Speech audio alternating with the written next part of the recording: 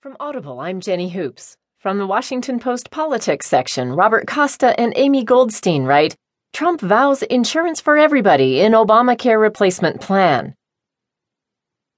President-elect Donald Trump said in a weekend interview that he is nearing completion of a plan to replace President Obama's signature healthcare law with the goal of insurance for everybody, while also vowing to force drug companies to negotiate directly with the government on prices in Medicare.